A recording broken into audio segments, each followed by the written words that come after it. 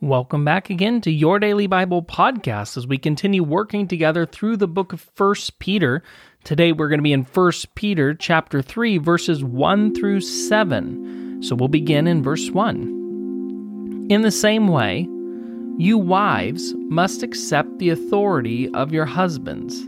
Then, even if some refuse to obey the good news, your godly lives will speak to them without any words.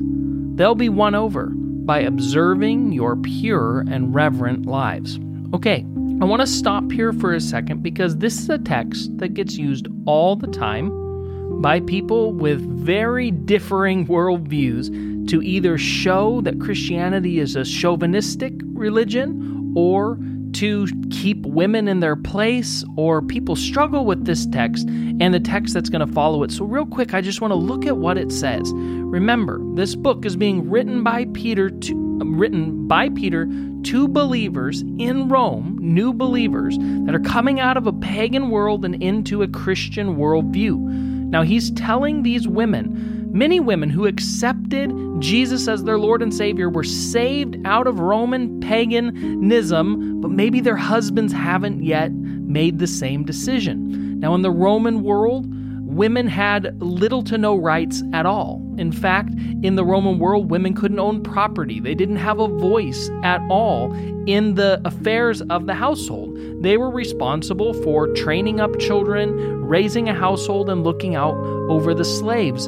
And so what Peter tells women in this culture, in this time, is to accept the authority of their husbands, to serve them, in fact, is what he says. But I want to point out to you that if you know anything about the gospel, then you understand that Jesus said, if you want to be great in the kingdom of God, then you needed to learn to be a servant of them all. And he told us that we should serve each other. And in fact, we would be known as disciples of Jesus by the way we love and serve each other. So saying that wives should serve their husbands is nothing new here in the context of the Christian faith. In fact, we're told both ways that to be a believer means we do this.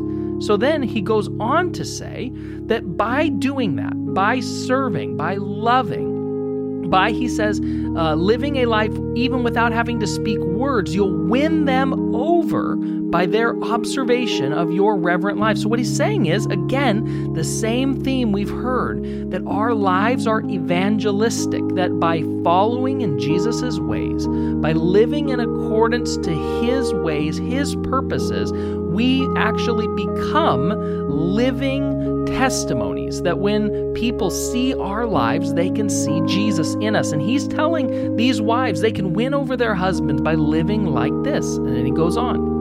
Verse 3, don't be concerned about the outward beauty of fancy hairstyles, expensive jewelry, or beautiful clothes. You should clothe yourself instead with the beauty that comes from within, the unfading beauty of a gentle and quiet spirit, which is so precious to God. This is how the holy women of old made themselves beautiful. They put their trust in God and accepted the authority of their husbands. For instance, Sarah obeyed her husband Abraham and called him her master. You are her daughters when you do what is right without fear of what your husband might do. In the same way, your husband must give honor to your wife. Treat your wife with understanding as you live together. She may be weaker than you are, but she is your equal partner in God's gift of new life. Treat her as you should, so your prayers will not be hindered. Okay, so the instruction that he goes on to give, again, is about how we live our lives. He says, we don't concern ourselves as believers in Jesus with the things that the world gets wrapped up in. The way we look on the outside. We don't spend all our time, all our effort, all of our energy on making the outside look right. We clothe ourselves on the inside by living according to God's will, living according to God's purpose, living in God's ways. And then he points out to the husbands as we get through this text that we're to honor our wives, that we're to treat our wives with understanding.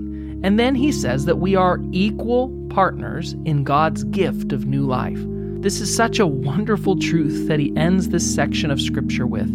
When we receive Jesus Christ as our Lord and Savior, There's no difference between male and female, black or white, Jew or Gentile. We are all made brand new.